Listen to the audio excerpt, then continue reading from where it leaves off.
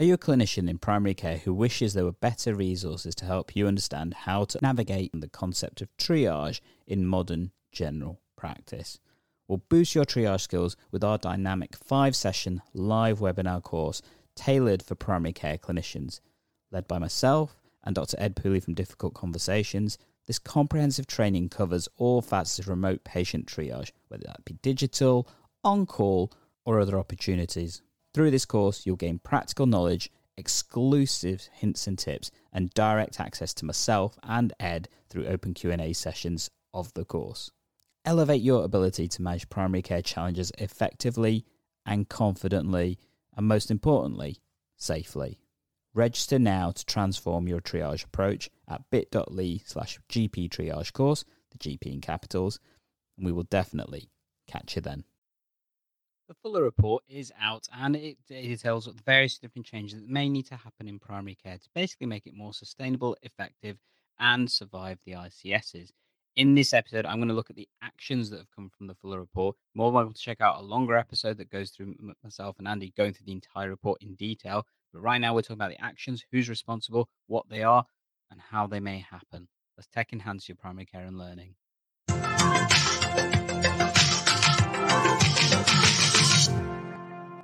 Hello, GP learners, and in this episode, we're looking at the Fuller report. So this is the stock take that's happened, looking at primary care services across the entire country, and basically what may need to change in order to develop and deliver more effective primary care to our population. As I mentioned earlier, if you want to check out the full review of the report, do check out our earlier episode, and that link will be coming up at the end of this one. Alternatively, feel free to check it out on the GP Learning channel or Podblast, or if you're listening to us on the podcast. But right now, we're going to have a look at the actions. So this is in the annex of the document itself, and the link to the document will be in the show notes down below. And you need to go all the way down to page 34. So about 3 pages in total. And we're going to bring that onto the screen right now for you. So in total, there are 15 different actions, of which 6 of them are for NHS England, 8 of them are for the ICSs, so the Integrated Clinical Care Systems, and a couple or so for Department of Health and Social Care, and I think 1 for Health Education England. I'm going to read through the different actions and stuff and then give you a little bit of interpretation of what I think may need to happen in addition to that. So we're going to crack on right now. So the first particular action, as you can see, is to develop a single system-wide approach to managing integrated urgent care to guarantee same-day care for patients and a more sustainable model for practices. So we know that there are issues with the way that general practice access is currently functioning. Some of this is in part misinformation and perception in terms of how things work, and fueled massively so by our media in terms of not showcasing the positives but always focusing on the negatives. But there is no doubt there is a challenge in terms of GP access, partly driven by the backlog of NHS care with the hospitals, as well as increased demand, and also the fact that practices have been having to do things completely differently for the past few years because of COVID and stuff. But we do need to recognize there are challenges, and how this can sustainably continue to happen with a reduced GP workforce and primary care workforce is really important. So it mentions about looking at same day access in terms of care, in particular urgent care, and looking at how this may function. The report itself does outline possibilities and exemplar cases of how this has happened, and it may be worth looking at considering a restructure of the kind of urgent care within the various different systems. And this is definitely an action for the integrated care system, so the ICSs and things, as you can see by this little column just here and stuff. But it is looking at, finding the most clinically appropriate local service and professional for the most appropriate method of care. So basically finding the right person for the right mode of care at the right time, effectively. And that does include whether that's face-to-face or a remote consultation. So recognizing the fact that remote consultations are still an appointment. They are still a consultation and things. Next up, we've got number 2, which is assist systems with integration of primary and urgent care access. So this is looking at an action for NHS England, and specifically looking at the role of NHS 111. Why NHS 111? Well, the fact of the matter is that NHS 111 is one of the portals that many people access NHS care with, and it doesn't always work as effectively as it could do. There are a variety of reasons for that, and that's not necessarily down to the individuals working there, but it is down to systems impact and stuff. The software that they use potentially is very safety driven, and as a result of that, tends to send a lot of people to ambulances or A&E, etc. Alternately, it may not always be best at directing people to the most appropriate place of care based on the complexity of their health issues and stuff. So that's why it does definitely need a new version in some ways of looking at it, and that's what the document does mention. So, considering the development of new metrics and standards on urgent and routine access, and introduces planned a new patient-centered report experience measure for access to general practice because the current measures don't really work and stuff. Anyway, let's have a look at number 3. So action number 3 is enable all PCNs to evolve into integrated neighborhood teams. This is definitely an action for the systems, and it's quite a big one. It's one of the largest sections that we can see. And this focuses on a variety of aspects. So basically looking at supporting better continuity in preventative healthcare, as well as access with a blended generalist and specialist workforce drawn from all sectors. So this is looking at bringing secondary care closer to the neighborhoods effectively. And in particular, it mentions geriatricians, respiratory consultants, pediatricians, and psychiatrists in particular being aligned to neighborhood teams to provide additional care. This then allows a more personalized level of care, and it mentions this throughout. So it seems to use personalized care as an alternative for continuity of care, which more clinicians will probably be aware of that particular term. But it's about basically making care sensible for the individual and stuff. It does talk about looking at admissions avoidance, discharge, and flow, and various other things that have impact in that continuity, and other new methods like, for example, virtual wards and stuff. And proactively identifying and target individuals who can benefit from interventions in neighborhood, committing to delivering neighborhood teams first for Core 20 plus 5. So, for those that don't know what Core 20 plus 5 is, this is the method of trying to focus on health inequalities. So, the Core 20 is the 20% most deprived areas of the population based on the IMD criteria. And then, in addition, look at the plus category, so the localized variations that the ICSs can pick up, and focus on 5 clinical areas to focus on. So, maternity, severe mental ill health, illness, respiratory disease like COPD, hypertension, and I'm afraid the last one's gone out of my mind. It will come back to me, I'm sure, at some point. But looking at various different aspects and things. Early cancer diagnosis, that was it. And again, that's an action for the ICSs as it sounds. So next up, we're going to look at co-designing care. So this is about looking at putting co-design and put in place the appropriate infrastructure and support for all neighborhood teams. Again, an action for the ICS. And this is about looking at various different aspects of function. So in particular, integration, data, intelligence, supporting stuff like HR and finance and various other aspects and maybe taking some of that pressure away from the PCNs. The PCNs have had to set up a lot of this, and that's actually taken a lot of time and diverted them away from potentially being able to develop these systems that may have done more benefit to the local areas and stuff. So I suggest that's an element of that. And specifically putting in place sufficient support for all PCN clinical directors and multi-professional leadership development and protected time for team development. That's really important and interesting. I'm obviously got a slight declaration as a PCN clinical director, but that kind of sounds nice to support us in terms of being able to develop our teams and leadership abilities so we can hopefully do more effectively. And based on the existing organizational capacity and the capacity for primary care across the system, place, and neighborhood levels to ensure systems can undertake their core operational and transformation functions. So basically, help the networks to do their job. Cool. That sounds great, doesn't it? So next up, we're going to number 5. So develop a primary care forum or network at a system level. So this is kind of interesting. It's suggesting that there does need to be some element of networking abilities between the system, within the system and stuff. And is that just primary care? Well, it does mention a primary care forum. How's that going to be? Virtual, physical, that kind of stuff. But that may also be effective to have across barriers and stuff. So would that lead to better involvement and stuff, as well as representation? So what does that look like? Is that part of the ICB boards? I mean, there should be primary care representation on the ICB boards. The IC boards, so ICBs, and things. But it's definitely recognizing that needs to be addressed and stuff. Next up, let's have a look at number 6. So embed primary care workforce as an integral part of the system, thinking and planning and delivery. So basically improving workforce data, support innovative employment models and adoption of NHS terms and conditions. So potentially looking at agenda for change for primary care. That's going to be a massive shift and significant cost if that was to happen. But actually, maybe that should be something we need to consider and stuff. If there's a vehicle to help it happen, I'm sure most practices would be keen to look at that and stuff. But support the development of training and supervision, recruitment and retention, increase participation of the workforce, including GPs. Because if you exclude us, well, it ain't going to work. But it's more importantly, it's about looking at the depth and breadth of the workforce and stuff. Next up, we're going to have a look at number 7. So, including primary care as a focus in the forthcoming national workforce strategy to support ICS to deliver the report and NHS England. This is a task specifically the Department of Health and Social Care and NHS England, as well as HEE, so Health Education England.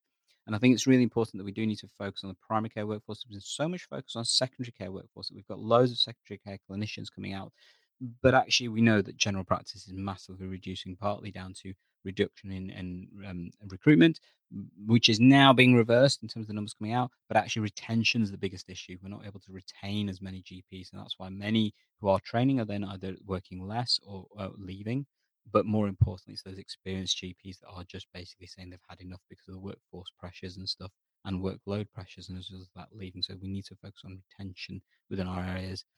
But it's not just about GPs, it's also about the additional roles, the support that they have, and how can their workforce be supported, as well as obviously all the other practice teams. So reception staff, practice managers in particular. There's so much intelligence within the practice managers themselves, and a massive shout out to the IGPM, to the network they've created to support that intelligence sharing and stuff. But they're a key part, as well as obviously our nurses, physios, PAs, all the other roles within working within general practice and stuff. Anyway, let's have a look now at the next topic. So we're looking at number 8. So pivots to system leadership as the primary driver for primary care improvement and development of neighbourhood teams in the years ahead. It's basically allowing some flexibility of how the teams can work and function in terms of delivering care themselves and bringing together existing national primary care funding wherever practical. So yeah, streamline the funds makes life a lot easier. Interestingly, it also says beyond 23-24, maximize system decision making on any future discretionary investment beyond the DDRB and pay uplifts. So, should you be looking at more effective payments based on your local needs? I think this is really important to consider when it comes to the health inequalities aspect. That's my interpretation of this. That actually there are some areas where DDRB uplifts and stuff may not be enough to maintain and retain the workforce that you need. And do you actually need to consider significantly different levels of investment for different areas of the same footprint across the system? Maybe. Let's find out. But we're talking about things like added investment. Some people call them the golden handshakes and things potentially, but other options in terms of maintaining local recruitment of staff and things. Anyway, let's go on to the next one. So number 9, improve data workflows. So data is really important, if you haven't figured that already, in general practice, as well as the healthcare system itself in terms of the NHS. So including by solving the problem of data sharing liabilities, issued a revised national template, working with system suppliers on extract functionality, improving data, support classes, actions 1 and 2, and help identify population cohorts by targeted neighbourhood teams.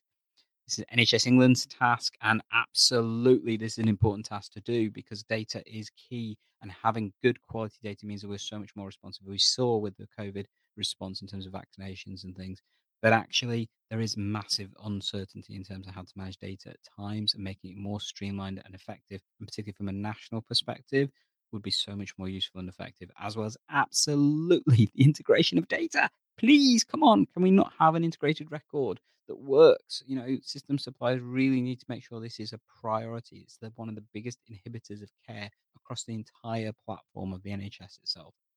Anyway, let's have a look at number 10 now. So we're going to develop a system-wide estates plan to support fit-for-purpose buildings for neighbourhood and place teams delivering integrated primary care. That's right, estate. One of the biggest holdalls of all kind of development is the fact that we've got an outdated estate system, particularly in primary care. And this is taking a public estate, a one public estate approach, and maximising the use of community assets and spaces. I've often commented in my local area how my local health centre is pretty much half empty most of the time because of a variety of reasons when it comes to the rules and regulations of the use of the space rather than it being used effectively, because it's kind of already being paid for anyway, but it's still fallow.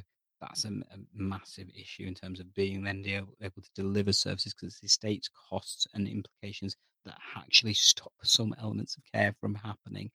We overcame many of those challenges during COVID. We can do so much more effectively, I think, and absolutely looking at one public estate policy may help to streamline some of that, particularly working with our place-based providers in terms of ICPs and stuff. Next, we're going to talk about number 11. So the Department of Health and Social Care, NHS and NHSE should provide additional expert capacity and capability to offer solutions to the most intractable estate issues. So basically, there are going to be some situations which are really complex, because estates does get really complex. Actually adding some additional resources and services and expertise to fix these challenges, because actually these challenges block a lot of the issues in terms of delivering care. So as well as, building ITS estates expertise themselves, but should consider what flexibility and permission should be afforded to systems to allow shaping and influencing of the primary care physical estates, including through reviewing the primary assist cost directions. And Department of Health and Social Care should also ensure that the primary care state is central to the next iteration of the health infrastructure plan, because we do have many outdated places. And actually, that has a huge impact in care. CQC often massively hot on this issue, and have even had huge issues with closing practices because of estates issues, which may or may not be manageable because of the history and legacy and stuff. So worth looking at how this may look and things for various areas and stuff.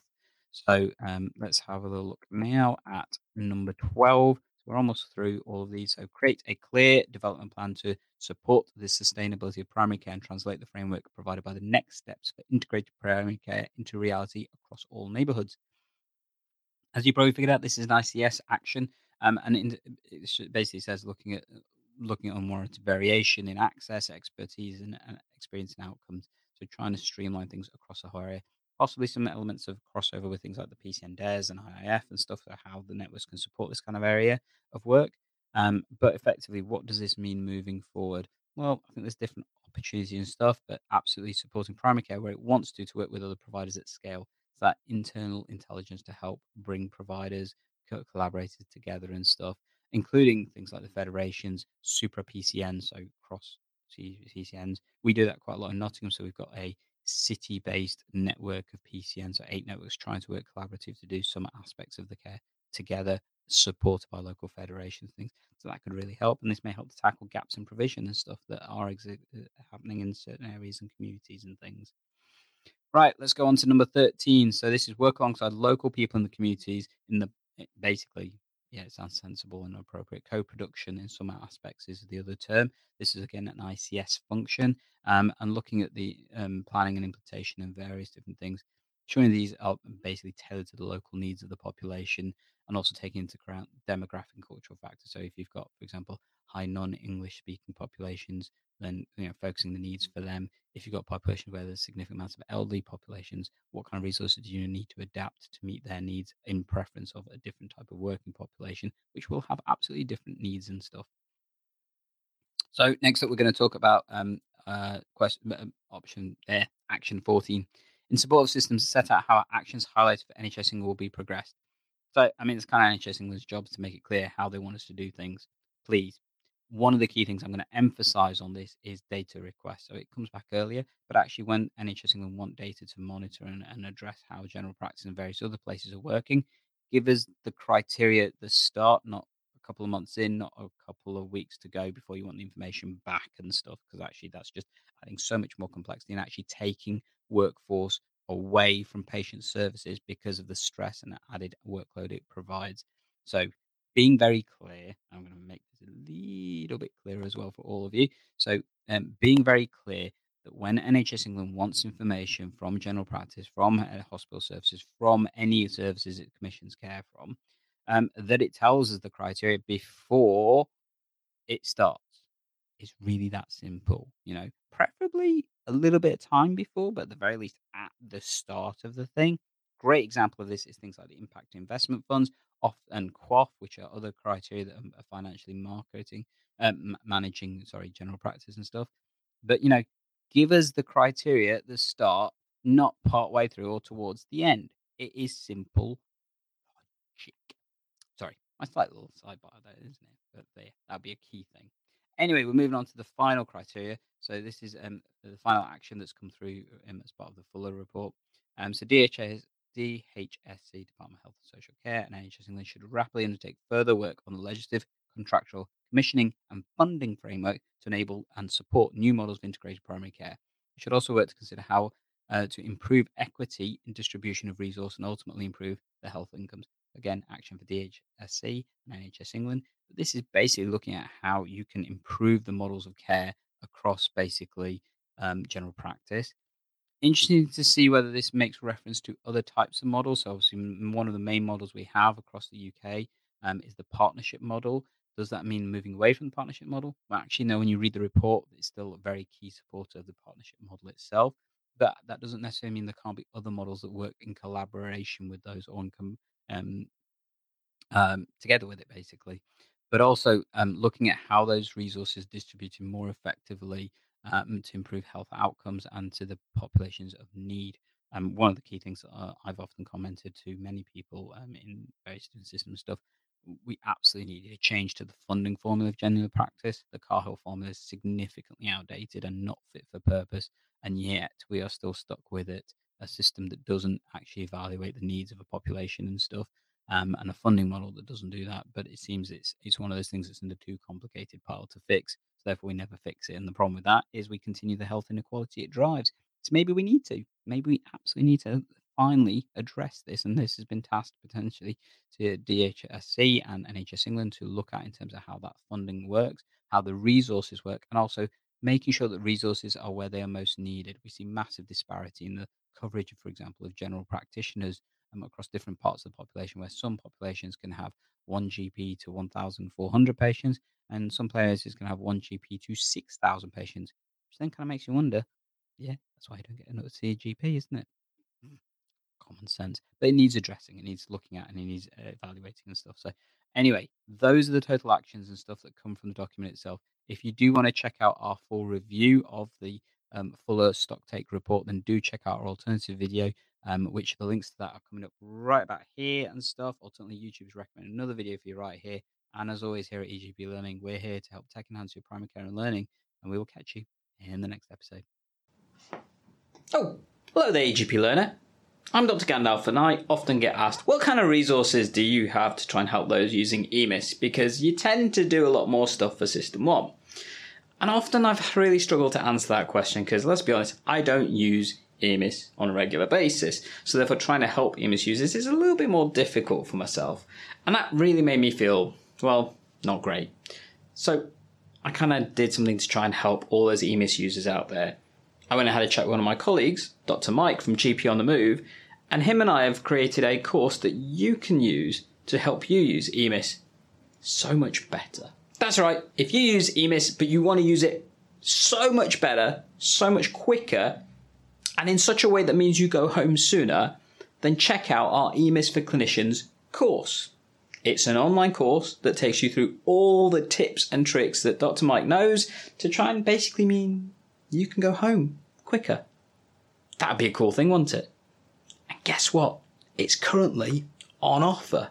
So if you want to take advantage of this introductory offer and get access to it now, look at the links down below and check it out. Additionally, if you're a practice, network or wide area that wants more opportunity to use it, send me an email, egplearning@gmail.com. Let's see if we can help you out. And as I like to say, tech enhance your primary care and learning. Shall we get back to it? Oh, and if you wanted one for System 1 users, well, you know I've got you covered, haven't I? Check out the Learn System 1 for Clinicians course, bit.ly/TPP S1 course.